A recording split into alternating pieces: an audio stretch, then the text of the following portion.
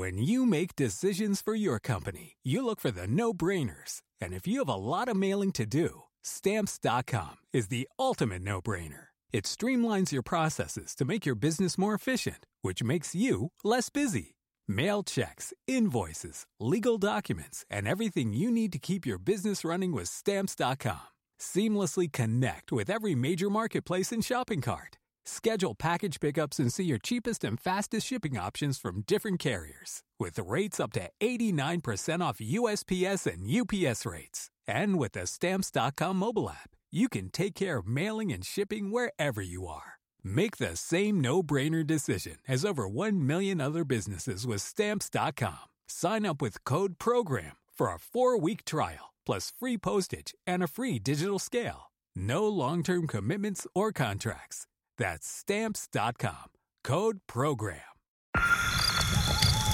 Campsite Media.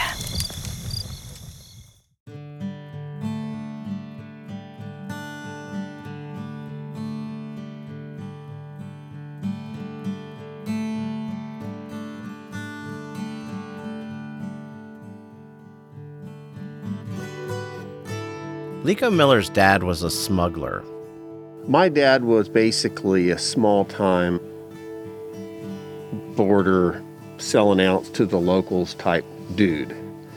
And he didn't really do it for money because we were always broke. But he liked to smoke and he liked to drink, and he thought smuggling a little drugs here and there part of the adventure itself. That kind of amateur outlaw stuff was actually pretty common along the U.S.-Mexico border in the 1980s. Liko and his dad lived on that border, in a little village on the Mexican side called Paso Lajitas. It was literally a stone's throw from the Rio Grande, next to an unofficial, unpatrolled crossing, a place where you could just drive your truck through the shallow river to get to the other side. Life in Paso Lajitas, it seemed kind of timeless. People shared meals, took turns at chores, watched over each other. And they liked Liko's dad. He was worldly and kind, sometimes stepping in to teach the children when he wasn't off on some escapade. But this thirst for adventure, it would catch up with Liko's dad. He got in the way of the wrong people, and so did Liko. It was a balmy spring night in March 1987, and Liko had been out all day with his brother. When the two 15-year-olds got home, it was dark, and the boys sensed something was off. Then they heard the voice of Liko's dad, coming from inside their house. He basically came out and said, "Hey boys, is that you?" We said, "Yes." He said, "All right, things are going bad. You need to go over to the other house. You know, keep a low profile." And what was going bad? They didn't know. But Liko's dad wasn't a guy who panicked, so they went to the house next door and waited. Then the shooting started. Just a bunch of shooting. Just bam, bam, bam, bam, bam, bam. It was coming from Liko's house. Then there was yelling. They could hear another voice, one they didn't recognize, but it sounded like someone giving orders. It began to dawn on Liko what was happening. A man was holding his dad hostage. More shots. Bam! Bam! Bam! And at that point, that man took my dad's pistol and shot holes on each side of his head in order to intimidate him. By now, Liko was lying on the floor, hoping, praying the shooting would stop, that somehow his dad would be okay, and this guy would go away. And the shooting did stop. Quiet now. A dog barking. The crackle of a far-off radio. Then a voice, Liko's father's, whispering, right next to the window. He had escaped his attacker. He needed his spare gun. Because Liko's dad knew this guy. He was a big-time drug trafficker, and he was impossible to miss. Black cowboy hat, tall, broad-shouldered, hulking. The rumor was that underneath his trench coat, he carried 2 Colt .45 pistols. This guy was dangerous. Everyone in the Texas borderlands had heard the stories about what he'd done, his connections, what he was capable of. His name? was Robert Chambers.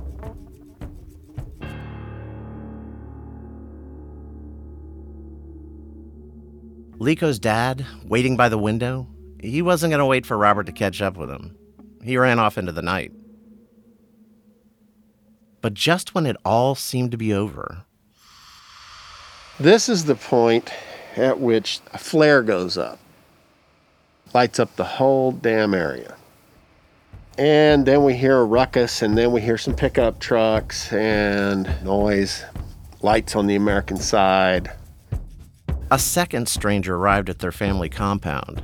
This one appeared to be a cop, an American, with a badge and a gun, but he was accompanied by Mexican police. What was an American lawman doing in Mexico? The cop walked into the house. I remember him being wiry, lean, carrying a submachine gun, and I remember him kind of being a little bit hunched, a little bit tense, extremely mouthy, violent, and I can't remember if he hit me once or twice, but he claimed he was Rick Thompson. Rick Thompson, the sheriff of Presidio County, the vast area in Texas directly across the river. And the man who claimed he was the sheriff wasn't looking for the drug trafficker Robert Chambers. He was after Lico's dad, demanding to know where he'd gone. But Lico didn't know where his dad was, and he had his own questions. Like, why did a drug trafficker and a sheriff seem to be working together? Were they on the right side of the law? Or were they both bad guys? Before Lico could think too much about these questions, the sheriff turned Lico and his brother over to the Mexican police. And they took the boys to an abandoned hotel. For days, asked them the same question. Where is your father? When Lico and his brother couldn't answer, the cops beat them. But eventually they gave up and released the two boys. And the whole thing started to seem like a bad dream. One Lico still can't shake. One of the things to remember is all these events transpired when I was 15 years old. And I'm 49 now. So it's been an hour or two. And I still have fears. I still have things that don't make sense that can be attributed to the time in my life when it happened. That's why, since then, Lico doesn't talk much about the things that happened that night. Well, when you're 15 and you get raided by somebody who claims to be the law, and they beat you up, and you end up chained to a hotel bed, and they threaten to pull out your toenails and rough you up a fair amount, you end up a little bit insecure about it. I would say what happened to me caused a fair amount of PTSD, if that's what they call it now. And I think one of the things I learned early in this area was all publicity is bad. That's what I learned. And so that's kind of the rule I live by. I don't do interviews and stuff like that. You've courted me long enough. I need to give you something because you've earned it. You've been obscenely persistent. And the reason for that persistence? I knew that Lico's story was one piece in a jigsaw puzzle of a far larger story about how a sleepy, isolated region was dragged into a large, complex war. And I was being dragged into it too, tracking two men from that one strange night on the border at Paso Lajitas, Robert Chambers and Rick Thompson. I had first heard about their story years ago, as some local gossip told at a dive bar, and I immediately got to work, putting together any scraps of information I heard around town, digging deep into the yellowing pages of small-town newspapers. My task seemed simple enough. Piece together the lives of Chambers and Thompson. Try to make sense of why they joined forces. But I discovered their bond was something nearly everyone wanted to bury, because it forced the tight-knit communities of far west Texas to question who they could trust, their government, their law, even one another. That bond between the notorious outlaw and the iconic cop, it unleashed a saga that reverberates to this day. And it would all come to a head on a cold winter night in an empty fairground where a horse trailer sat stuffed with $1 billion worth of cocaine. From Campside Media, the first season of Witnessed. This is Borderlands. I'm Rob D'Amico, Chapter 1, A Wild Place. Sorry for taking a minute there. How's your day going? Day's going good. I woke up in Presidio and went down to the Bean Cafe and had a good bowl of menudo for breakfast. These days, Rod Ponton is a country lawyer. White hair, glasses, a little stooped, with a poker face that every so often breaks into a sly grin. Rod works in Alpine, Texas, in an area downtown that's a jumble of two-story buildings, red brick, stucco, brightly colored murals of the high desert landscape. And entering his office, it's a throwback. Wood panels, sallow lighting, papers cluttered everywhere. He shows me around. Oh, this is my office in Alpine. I've got a wall with all of my diplomas and law licenses. Most of the work he does now, handling legal matters for Presidio County or as a solo practitioner for clients, it's not making national news.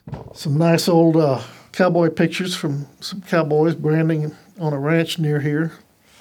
And in the corner, there's some folk art of the patron saint of lawyers to look after lawyers and the downtrodden. You might already know Rod, because today he's best known for a famous technical gaffe. Mr. Ponton, I believe you have a filter turned on in the video settings. You might want to take we're trying to. Can you hear me, Judge? I'm prepared to go forward with it. I'm here live. I'm not a cat. Yep, that's Rod. He was the cat lawyer, 2021's viral internet sensation. But looking around his office, you soon realize that Rod used to be well known for very different kinds of legal appearances. There's one pretty notable black and white photograph on the wall. Autographed picture of Henry Lee Lucas thanking me for getting him off of a capital murder case. Henry Lee Lucas. He was a serial killer who confessed to hundreds of murders. Back when he was a rookie, Rod was thrown this case that no one wanted. But he took it and recognized something a lot of people didn't. That Lucas, who had confessed to 300 murders, really didn't commit them. And that Lucas was confessing to anything the Texas Rangers would give him. But the Rangers knew that Lucas couldn't have done these murders. It was nearly all bull. Lucas had made up wild stories and told them to cops and prosecutors, who were only too happy to close their unsolved cases. Rod was able to show in court that Lucas simply couldn't have been responsible for dozens of killings he'd confessed to. And Lucas was just the start. After this, Ponton made a career for himself defending clients that a lot of lawyers might choose to steer clear of. Well, you're just doing your best for these people. They certainly deserve a defense. These people? Well, he's not only talking about serial killers.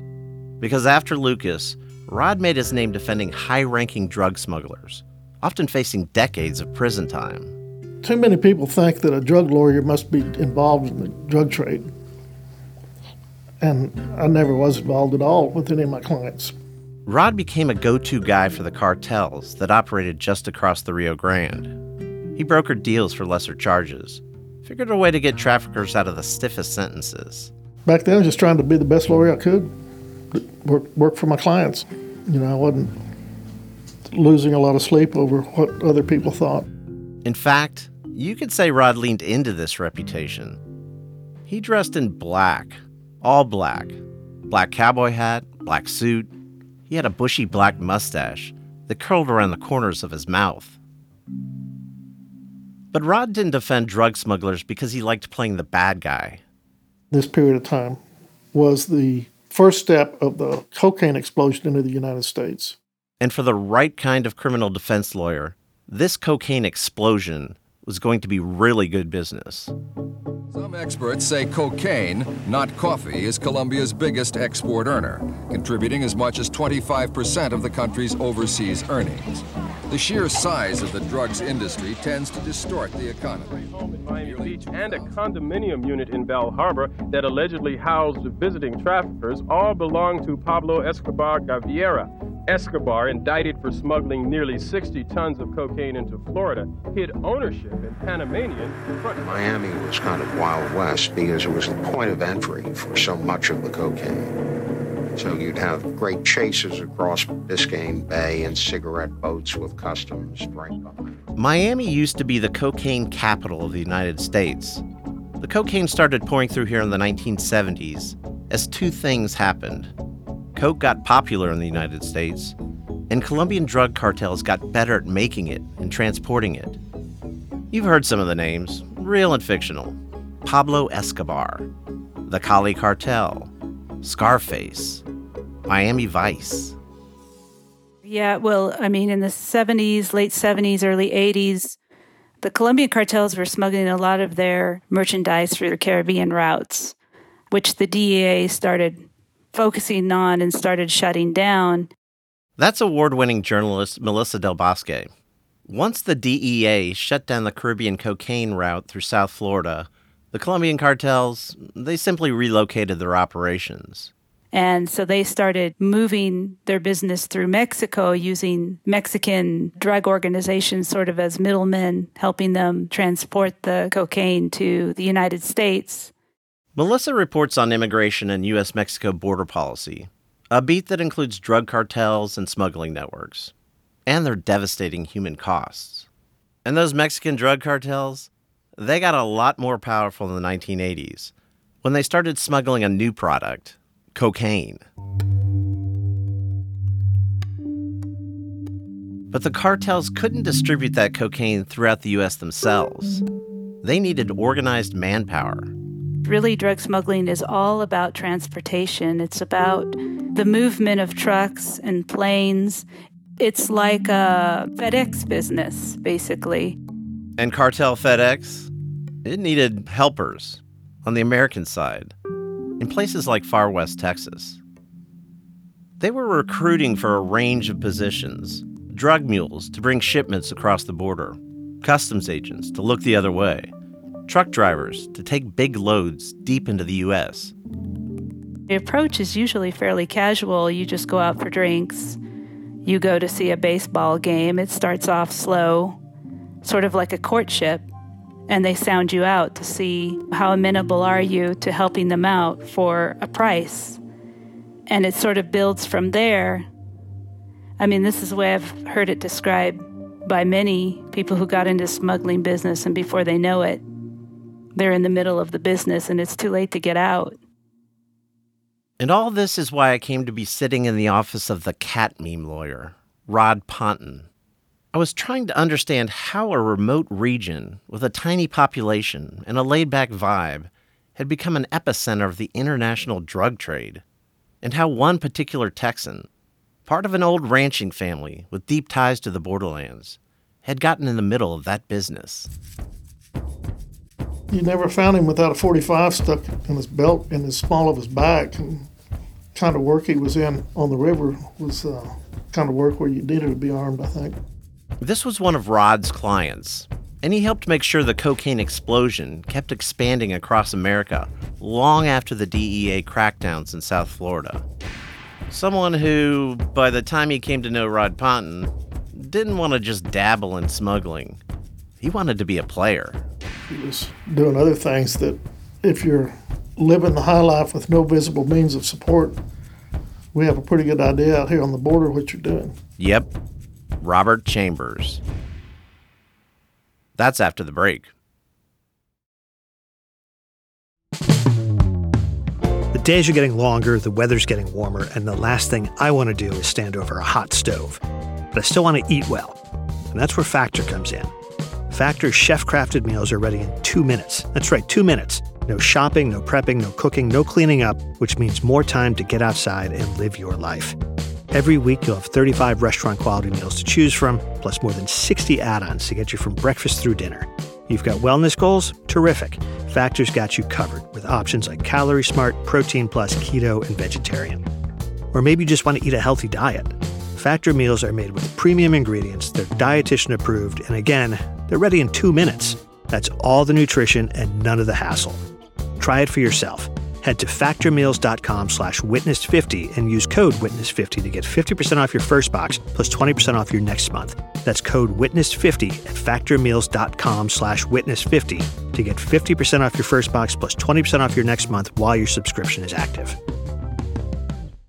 Hi, I'm Christy Lee, the creator of Canadian True Crime. Join me for an immersive deep dive into some of the most thought-provoking true crime cases in Canada. Using facts curated from court documents, inquiry reports, and news archives, I carefully unravel and analyse each case, exposing the pitfalls of the criminal justice system that everyone needs to know about. Find Canadian True Crime wherever you listen to podcasts or visit canadiantruecrime.ca.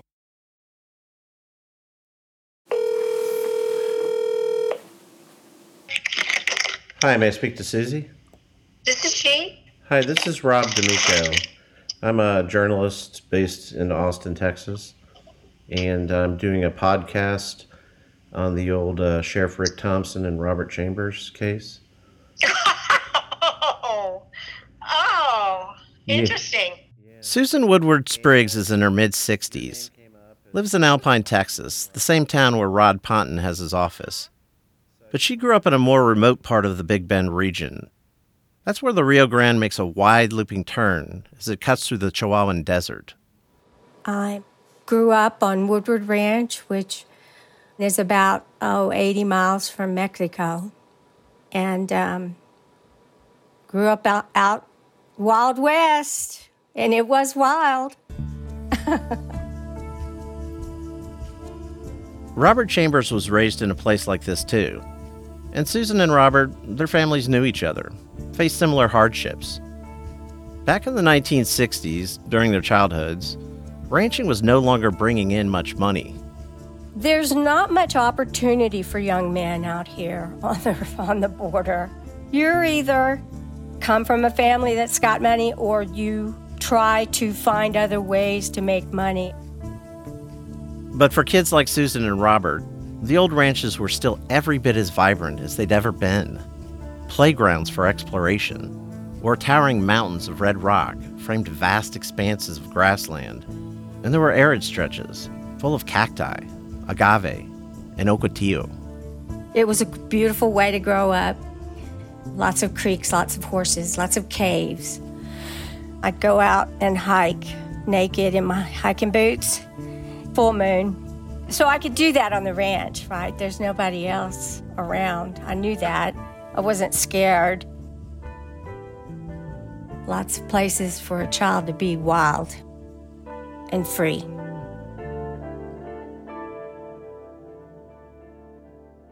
Susan describes it almost like a children's picture book. The wild animals weren't wild. They were friendly house guests.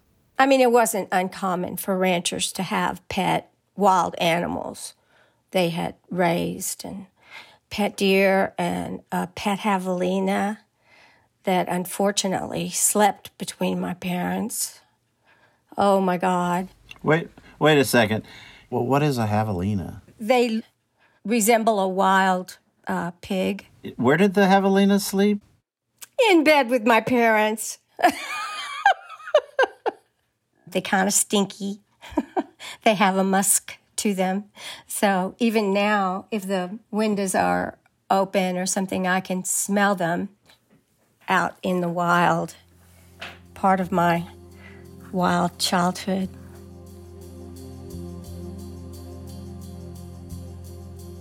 When Robert was a kid, he spent time on his family's own ranch, living wild and free. But for high school, he went up to the biggest town in the region, Alpine, which is where he met Susan and became close friends with Susan's older brother, Trey. Alpine High School, back in the late 60s and early 70s, it was a little rough. And Robert and Trey stuck together. Robert was huge, even in grade school, tall, blonde. And I think that's where they made friends on the playground. They befriended each other so that they could kind of survive in that environment. All I ever remember hearing was them getting into fights and coming home. Black eyes and that kind of thing.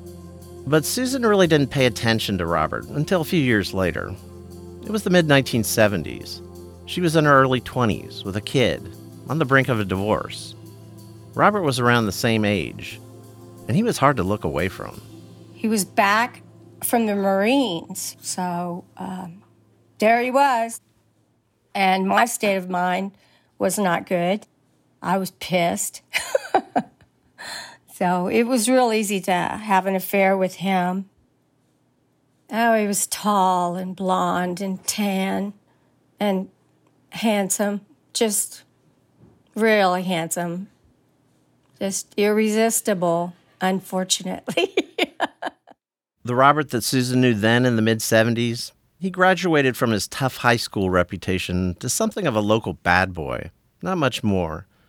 But even back then, he had his own self-serving moral code. Robert played the guitar beautifully and was a good singer, too. Really? Mm-hmm. In fact, that's probably why I stopped seeing him, because he played Your Cheating Heart for me. Actually, you know, I don't think he approved of us having an affair because he knew my husband through high school, but it wasn't like he was going to stop me, you know, but he played Your Cheating Heart. The time will come when you'll be blue. Your cheating heart will tell on you. It was like Robert knew the rules, could even sing about them. But those rules were for other people, like Susan. And if the rules got in the way of what he wanted, he wasn't going to bother with them.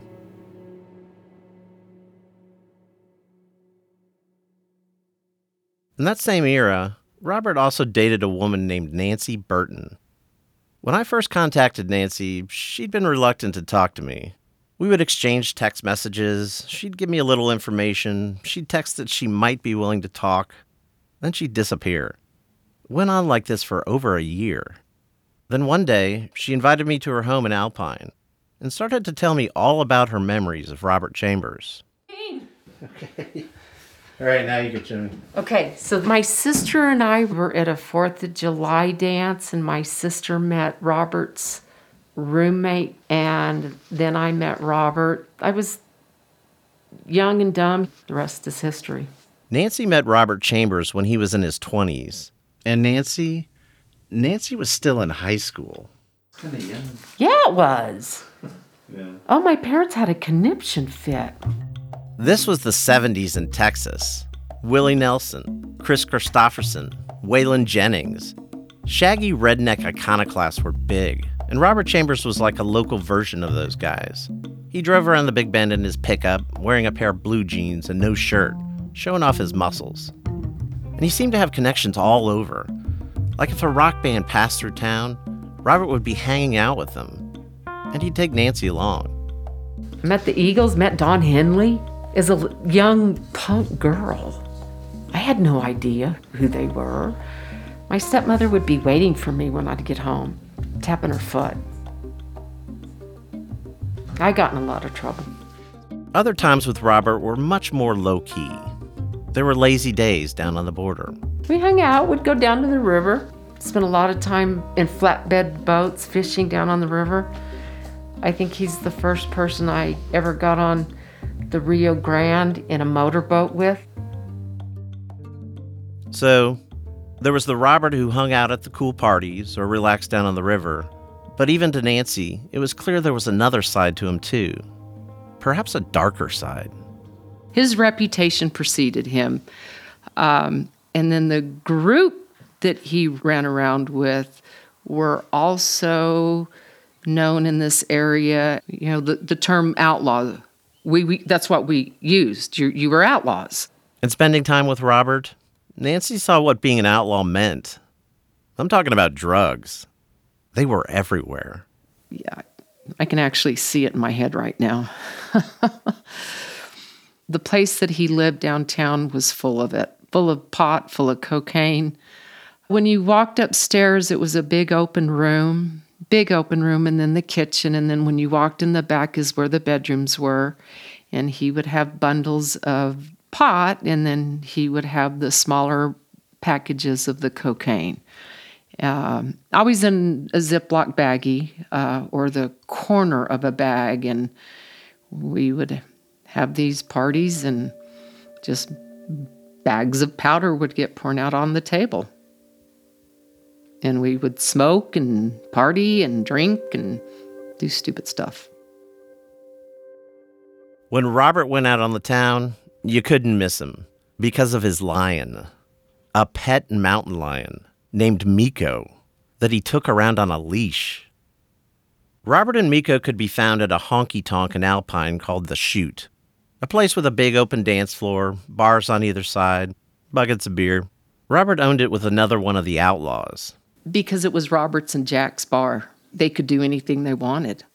Robert would show up with the guys in his outlaw crew, and he held court, left no doubt about who was in charge of the place.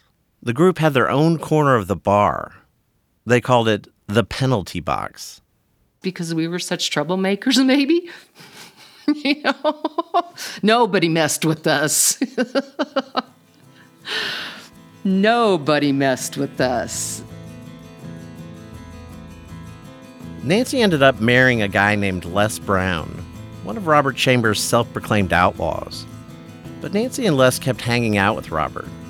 And when you were around Robert, or Les, violence was never very far away.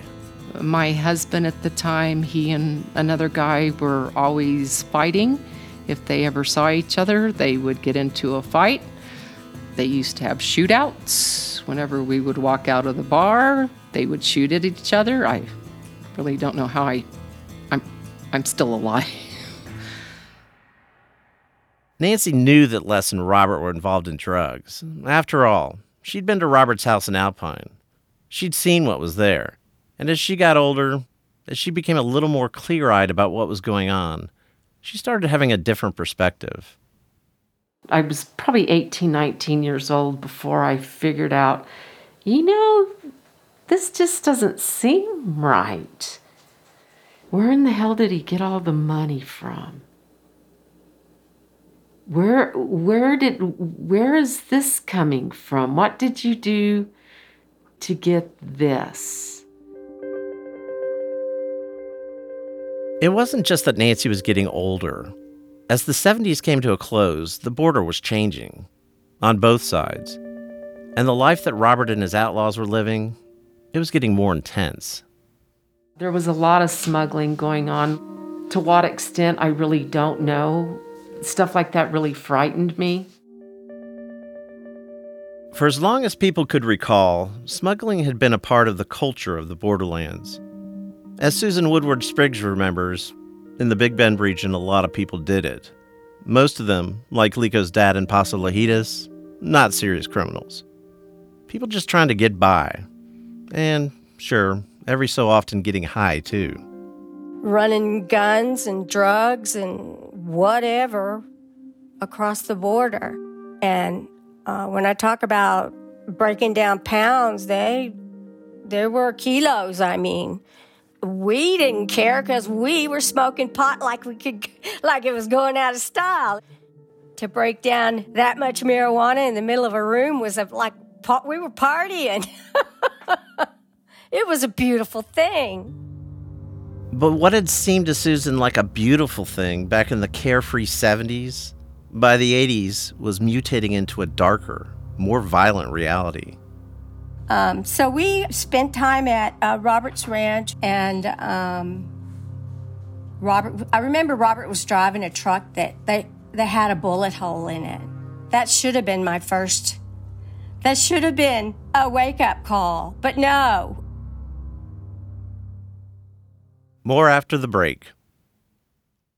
The Hargan women seemed to have it all. We were blessed. My mom was amazing. But detectives would soon discover... Inside the house, there were the bodies of 2 women. A story of betrayal you would struggle to believe if it wasn't true. I am just praying to God, this is a sick joke. From 48 Hours, this is Blood is Thicker, the Hargan Family Killings.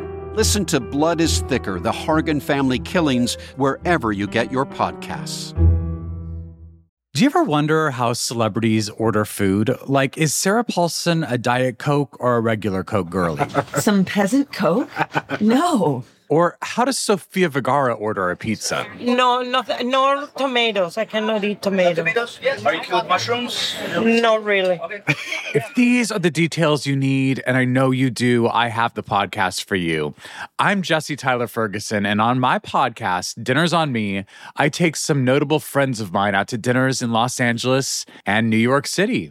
Listen wherever you get your podcasts. That thing was delicious.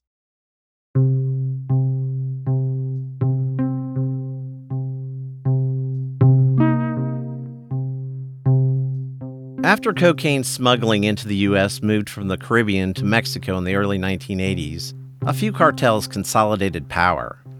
Journalist Melissa Del Bosque knows that history well.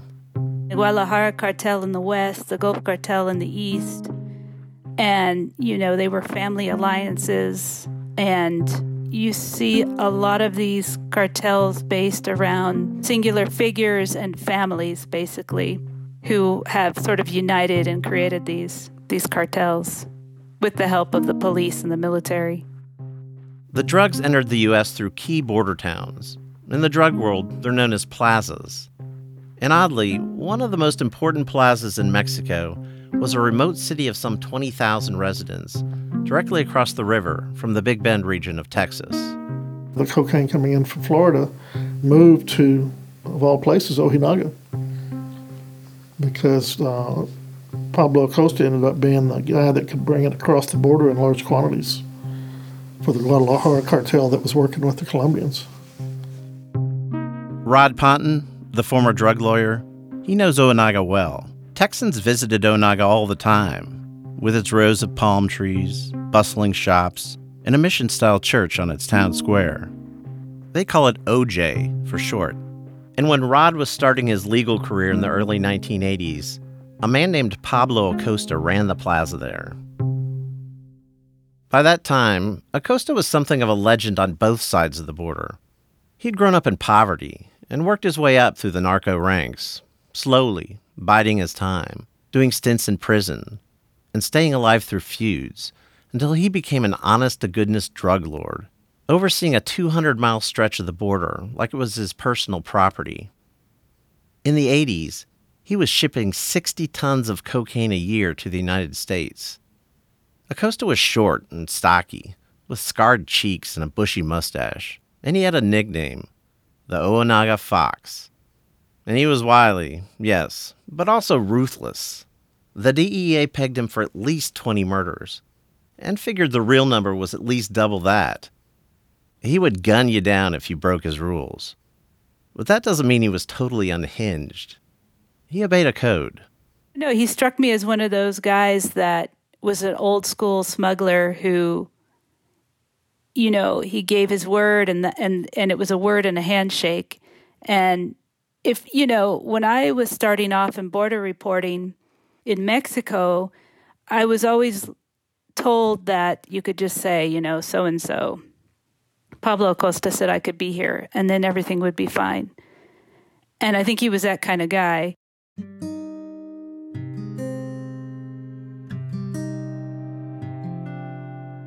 When Nancy was dating Robert back in the 70s, she knew about Pablo Acosta's reputation. Pretty much everyone who lived in the Big Bend region did. But one day, around 1980, Nancy got a little more insight than she wanted. It was a little after lunchtime, and she and her husband Les got a visit from their friend, Robert Chambers.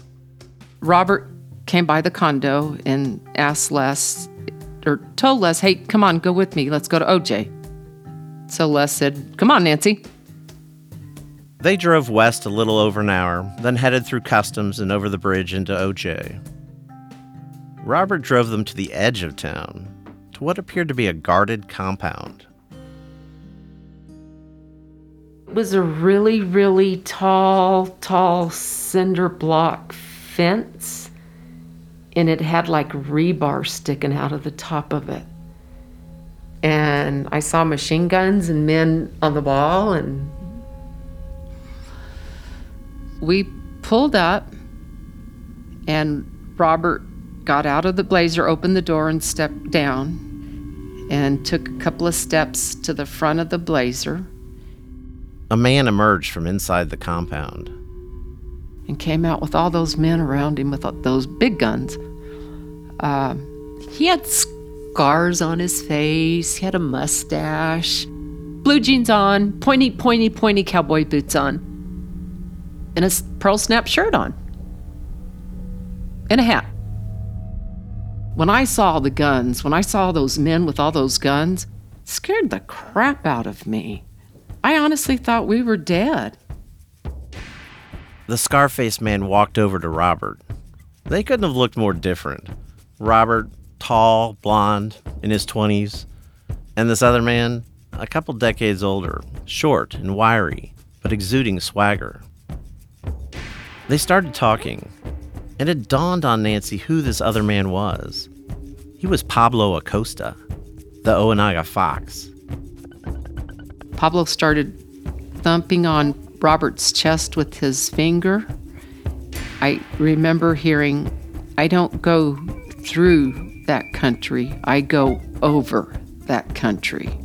Meaning Pablo didn't drive the drugs, he flew over. Nancy couldn't make out the rest of the conversation, but she could see their faces. And Robert, her friend, the guy she knew as a local drug dealer, the self-appointed boss of a bunch of small-town outlaws, he didn't seem scared. Not by the biggest drug lord in northern Mexico thumping on his chest. He wasn't backing down. In fact, he seemed visibly angry. And Pablo looked pissed off too. To Nancy, that seemed very dangerous. And voices started going louder and louder. And I do remember the men on the wall turning around and looking at us. And all I could think about was, what's my dad gonna say? What's my dad gonna think when they find my body? Nancy was bracing for the gunfire. The end. As Robert turned his back to Pablo, took a few steps toward the pickup, Pablo's men, the guys with the guns, stared on. But Robert made it to the truck, slammed the door, ignition, stepped on the gas. And we got out of OJ as quick as we could. We went straight to the bridge. What had been decided back at the compound? Nancy didn't know. In that moment, the only thing that was clear to her was that Robert had bigger ambitions than she'd ever imagined.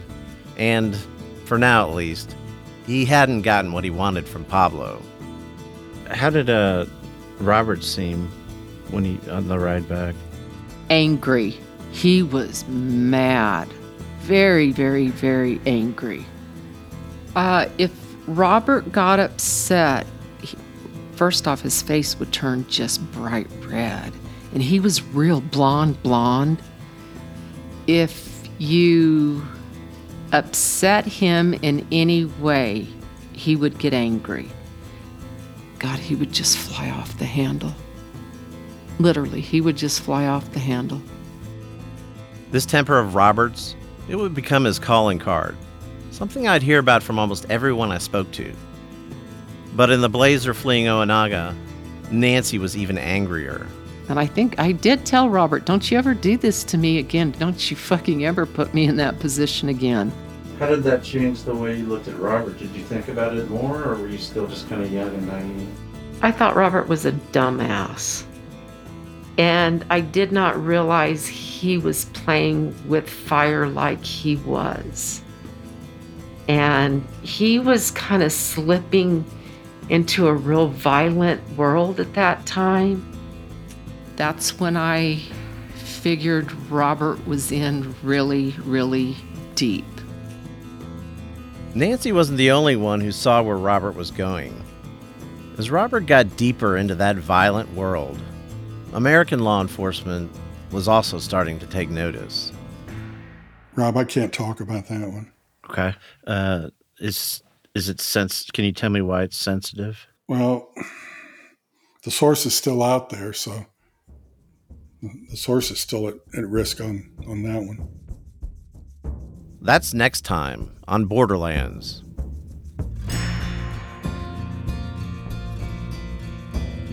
Borderlands was reported and hosted by me, Rob D'Amico, and written by me, Eric Benson, and David Waters. Eric Benson is our supervising producer. David Waters is our executive producer. At Campside, the executive producers are Josh Dean, Vanessa Grigoriadis, Adam Hoff, and Matt Scher. Our field producers are Ryan Katz and Travis Bubenik. Our associate producers are Leo Schick and Lydia Smith. Fact-checking by Alex Yablon. Special thanks to Rajiv Gola and Ashley Ann Krigbaum. Scoring and sound design by Ian Chambers, and Rod Sherwood is our engineer. Original music by Julian Lynch.